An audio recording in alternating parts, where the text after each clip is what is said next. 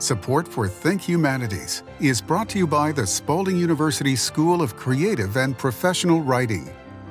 Think Humanities, a podcast for people who love history, philosophy, culture, literature, civic dialogue, and the arts. Think Humanities from Kentucky Humanities, where we have been telling Kentucky's story for 49 years. Here's your host, Bill Goodman. Welcome to the Think Humanities podcast. We're learning a lot more about critical race theory today. In national debates, newscasts, and school board meetings, I thought it might be a good idea to get some clarity on the issue from Kentucky Humanities board member and distinguished professor of history and politics at Murray State University, Dr. Brian Clardy. And Brian, as I said, we're learning and hearing a lot more about CRT, critical race theory, more and more these days, it seems like. So let's just begin with some of the elementary definitions in case people need to be caught up on what critical race theory is and what it is not. Oh, Bill, first of all, thank you for having me on. It's always a pleasure to talk to you, and it's always an honor to be able to engage the issues of the day, be they controversial or be they simple ones. And this is quite a controversial one, but its origin goes back to something that's very simple. Critical race theory comes out of the scholarship, the legal scholarship of people like Derek Bell, and as recently as scholars like Patricia Williams, who want to look at the roles that race plays in affecting systems. It's really a legal construct. That's how it started out. How does racism, how does discrimination, how does it influence economic systems, political systems, social systems, and the like? What role does race play historically and currently in giving shape to those particular systems? Now, that's pretty much the hub of it. What has happened, though, recently is that you've had a lot of scholarship of late that criticized different approaches to history, educational pedagogy, healthcare delivery, economics, and so forth, linking back to the larger question of race privilege.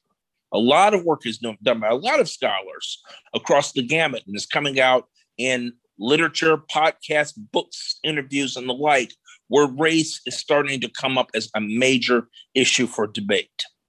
What has happened is that I don't know how this got started, but somebody reached back and said, oh, this is critical race theory. So we're going to label these new critiques of economic, political, social, and historical and educational systems. We're going to label this all critical race theory. And so what has happened is that critical race theory has become weaponized. It's become weaponized by certain folks on the right wing of the political spectrum. And it's sort of become a buzzword of such. And it's quite a heated one. And it's quite a polarizing one. And we're starting to see some people and institutions and groups act out in reaction to it, such as what we saw in Louisville last night. And we're seeing at school board meetings all across the country. It's quite a lightning rod issue. So the question of why are we hearing about it now and really how long it's been around is somewhat undefined. It hasn't been on the in the headlines or on the radar that recently. It does go back several years. But is there any one measure of, in fact, I will use some of the information and research that I discovered, and you might have run across the name Christopher Ruffo, who happens to be a person that Fox News uses a lot as an expert. And in fact, Ruffo, R-U-F-O, did make a statement in the media during COVID. It was during 2020 when he made some reference to it, and that might have started the latest buzz, although it does go back even a couple of decades. Sure it does. Let's give you an example of why folks would react negatively to critical race theory as it has been defined. You mentioned the COVID situation, and you mentioned the problems that have come from the pandemic, misperceptions, fears, worries, and concerns. Okay, just in the disease itself, a lot of conspiracy theories have come about as to why COVID spread so quickly and why it disproportionately impacted African Americans, and why many African Americans are very hesitant, not only to get tested, but also to receive the vaccine. Okay, that is a stated fact. There is a history to that. There's a lot of distrust among many African American social circles that distrust doctors, hospitals, and the healthcare system generally. There's a lot of memory going back to the Tuskegee syphilis study, which was done from the 1930s to the 1970s, as African American men had contracted the worst type of syphilis and did not receive the care that they needed because they were being experimented. There was an experiment to see tertiary syphilis would impact Black men and women. And so a lot of people died, and a lot of people remember that history. If you go back even further than that, if you look at people like Marion Sims, the so-called father of gynecology, where did he hone his craft?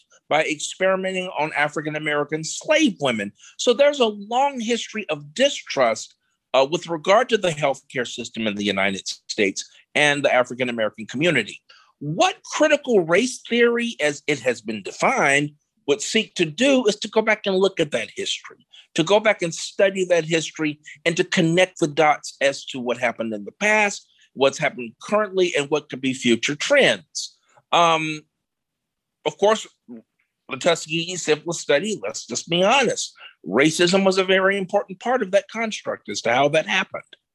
And so what critical race theory would seek to do and I keep adding that disclaimer, as it has been defined because it's been misused, I think it's been weaponized, certainly politicized, would go to look at the relationship between those particular systems stacked against African Americans historically and how it impacts the current. And you so adeptly explain and clarify the information that you've also used the term scholarship. And I think it needs to be pointed out that at times when we talk about scholarship, we don't usually, although we can and maybe we should, apply scholarship to K through 12. But a lot of this scholarship is in postgraduate work, in theory, in discussions in postdoctoral programs, that sort of thing. So the dialogue itself regarding anti-racism and even the term white privilege does make some white people nervous.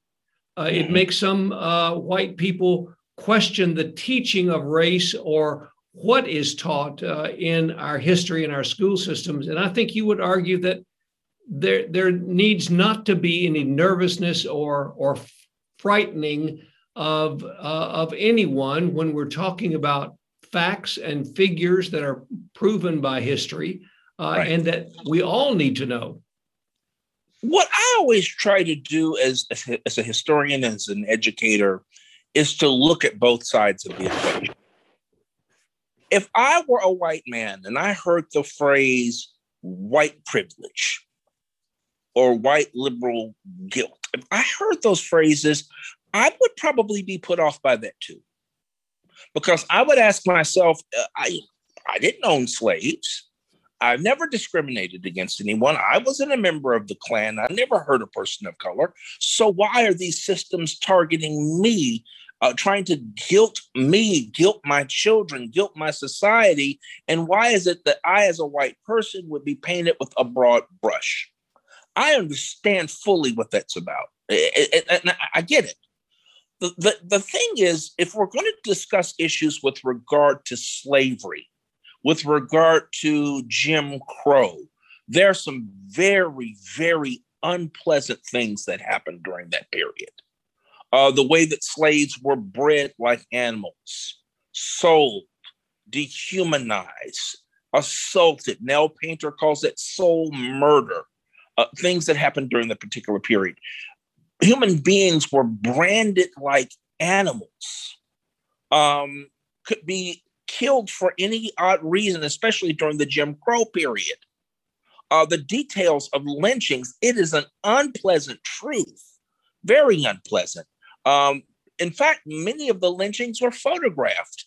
About 20 some odd years ago, James Allen and I forgot the other gentleman who helped him to compiled a work called Without Sanctuary Lynching Photography in America. And those photographs are gruesome, but they were taken and the pictures were used as souvenirs to mark and commemorate those events. Some of the spectacle lynchings were entertainment.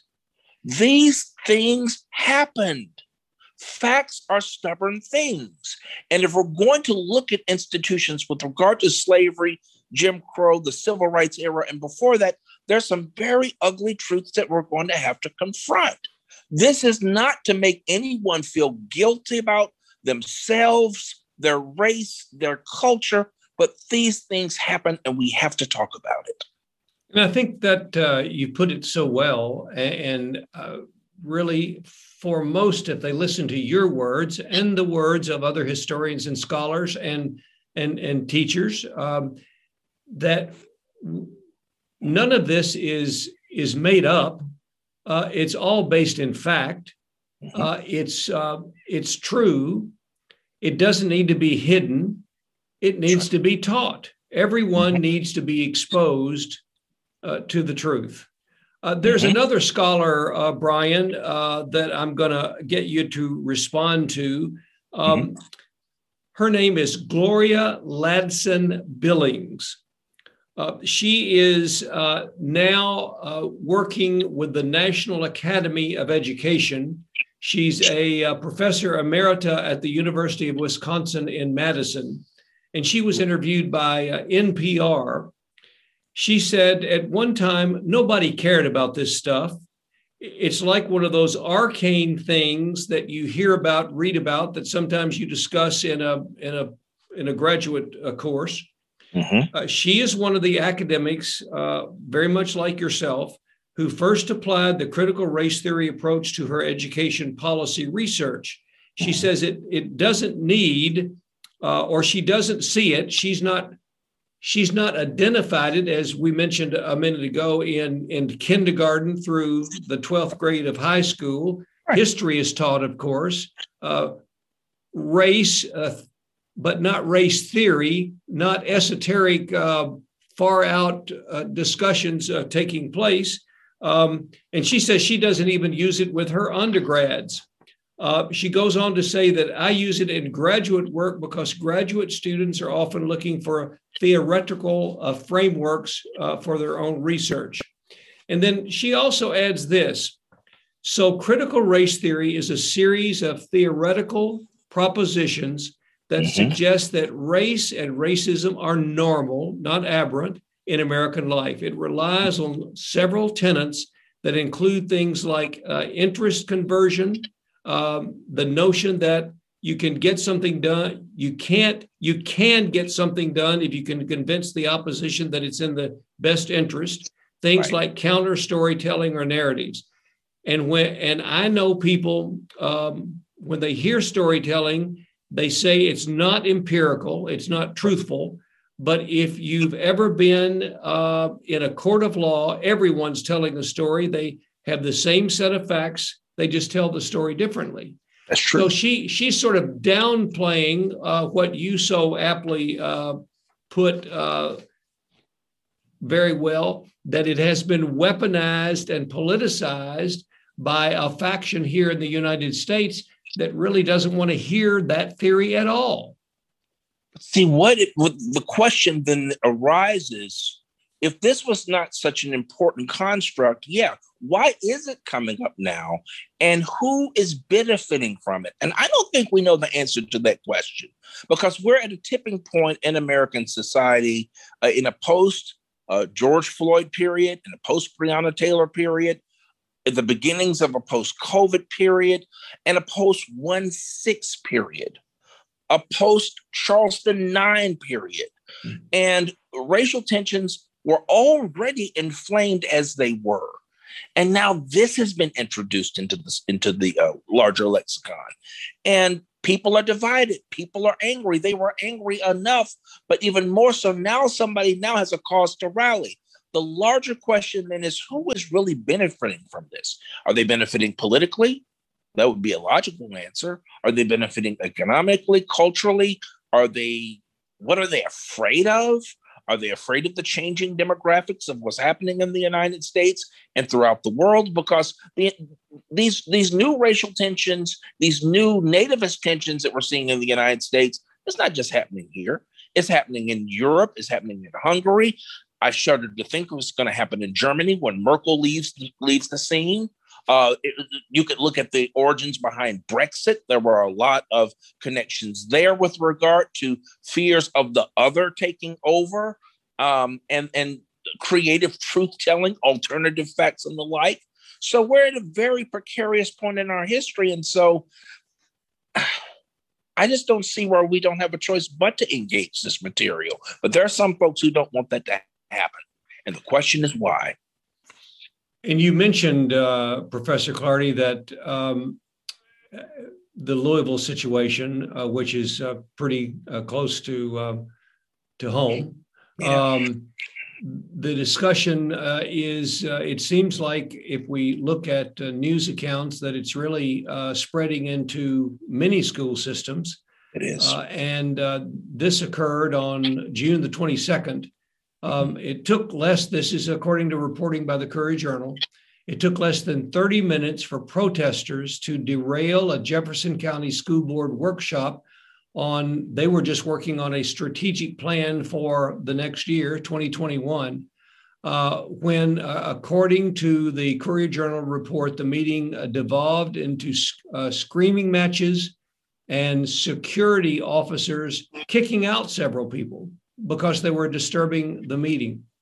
Why do you think this would be happening? Why now, as you've explained some of the reasons, but why would it be happening in a Louisville school board meeting? Okay, you answered their own question just at Louisville. Look at what has happened in Louisville over the last year with Breonna Taylor. The city was already on edge. The city was framed by different political discussions that were happening in the larger national picture. And I don't know I can't say who these folks are reading in the blogs or who they're listening to on television. I can't address that, but I would be willing to bet some of them were influenced by right-wing conservative media who have weaponized this particular issue.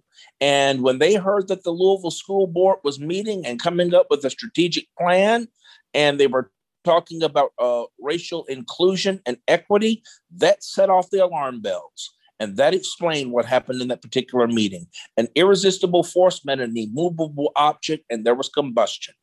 And so I suspect, and this thing could have gotten far worse from the news accounts. I read the Courier-Journal report as well, and it could have gotten a whole lot worse. And my gut tells me that this is just the beginning. Louisville is one of the cities that this is going to happen, but when school boards start to address curriculum and pedagogical changes, parents are going to raise the question, well, are you going to teach critical race theory? When they hear about a diverse curriculum, a multicultural approach to educational delivery, that's going to set off those alarm bells. And I think you're going to see incidences like that happening all over the country this summer and going into the fall. And that's not good, because this is going to divide the country even further. I'm talking to Professor Dr. Brian Clardy, teaches history and politics in a number of different areas at Murray State University, a member of the Kentucky Humanities Board of Directors. We're very proud to have him on the podcast today.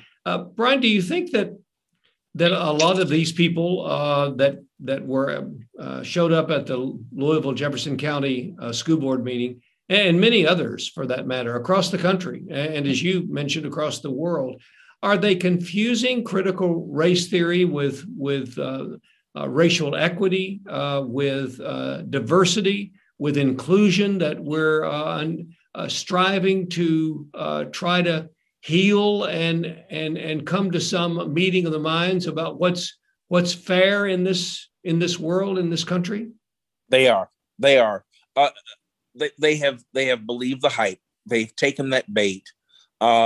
They've heard the story about that there's a mission to completely undo the American way of life, to indoctrinate their children, to overturn basic American norms and values, to disrupt the American way of life, to turn the United States into a socialist, even Marxist state. They've heard that over and over, and it's been drilled into their heads. And when they hear about a diverse curriculum, when they hear about equity in terms of hiring and retention of faculty of color, and when they hear about multicultural approaches to even American history, we haven't even talked about world history yet, but just American history. This is what's setting that off. And it's sad. It's sad that we have reached a stage in our country where the telling of truth and trying to be inclusive has been viewed as a bad thing. Well, we'll finish up exactly in just a few moments with a couple of other definitions and your thoughts on where we're going with the future of this. Talking with Professor Brian Clardy from Murray State University, and we'll be right back with more on the Think Humanities podcast right after this from our good friends at Spalding University. The Spalding University School of Creative and Professional Writing offers students intellectual rigor, emotional support, affordability, flexibility, and community at the world's first certified compassionate university.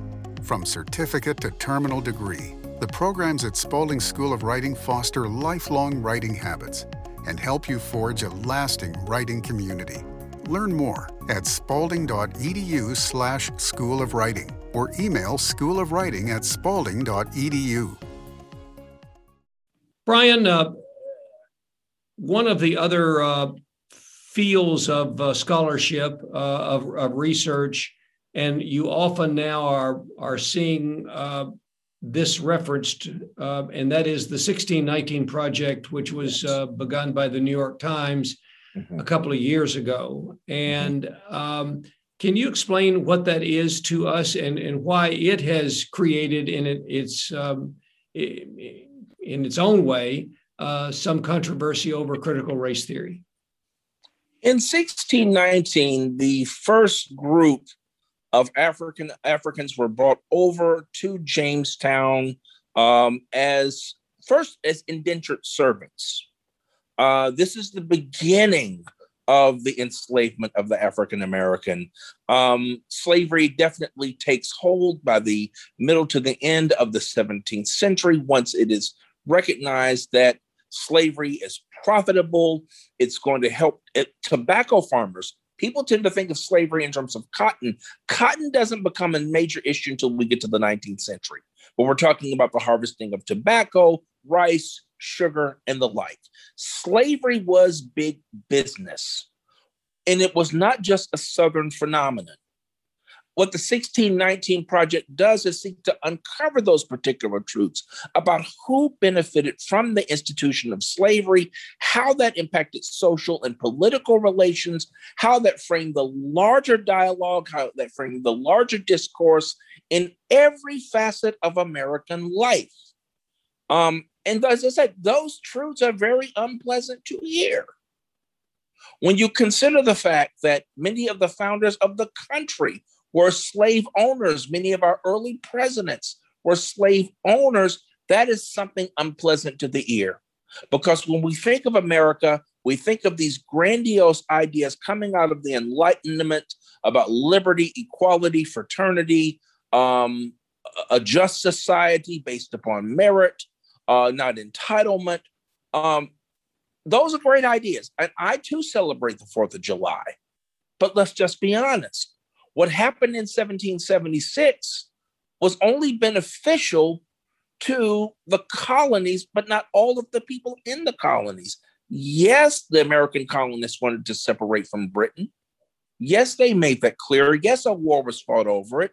And yes, those Enlightenment principles become baked into the larger national cake as to what America's identity is. Okay, that's great that we're studying the exciting stuff.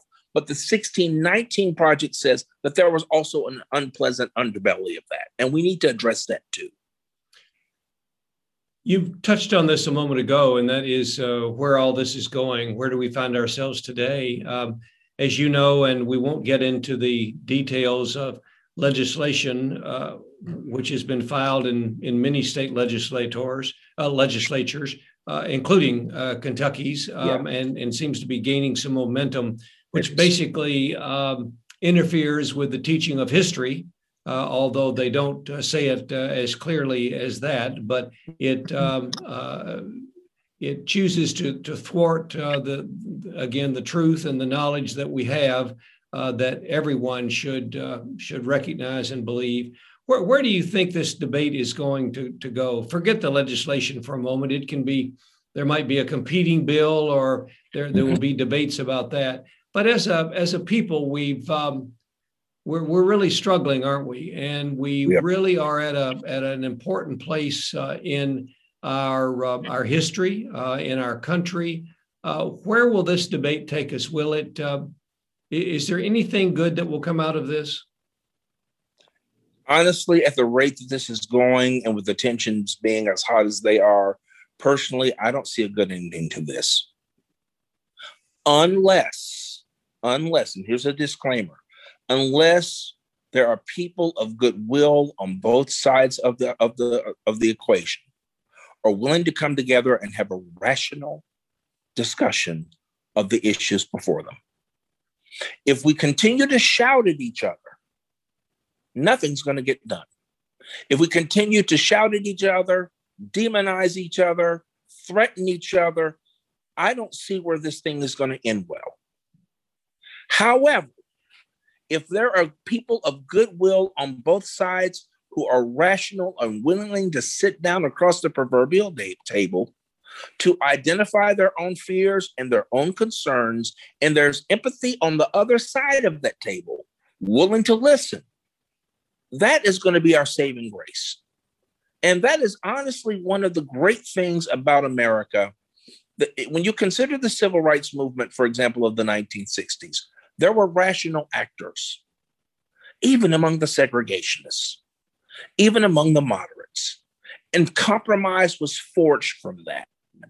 We need that to happen again. The shouters cannot have the megaphone, because when the shouters have the megaphone, tensions get high. And what happens? You have a January 6th and worse. And I do not want to see that happen to my country. I would like to see us come together and discuss and to debate these issues as rational, sane adults. That's my hope. I don't know if it's going to happen or not, but I'm certainly hoping that happens.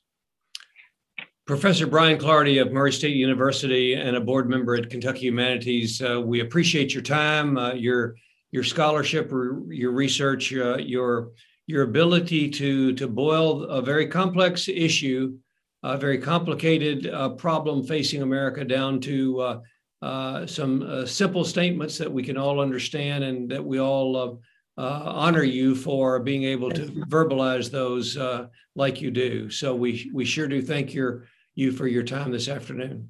Thank you, Bill. And if I can be a part of the solution, I have a lot going on in my own world, but I was trained as an educator, and being an educator, that to me is a sacred responsibility to serve the public. And if there's a way that, as we have today, to try to raise some of these issues and cool the temperature down, if I can be helpful to that, I'm always available. So it was an honor speaking with you as well today, Bill.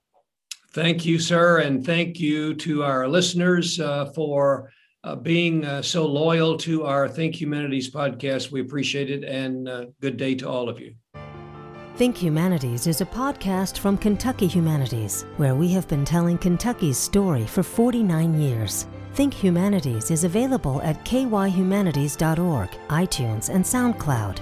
Join us next week for a new episode of Think Humanities.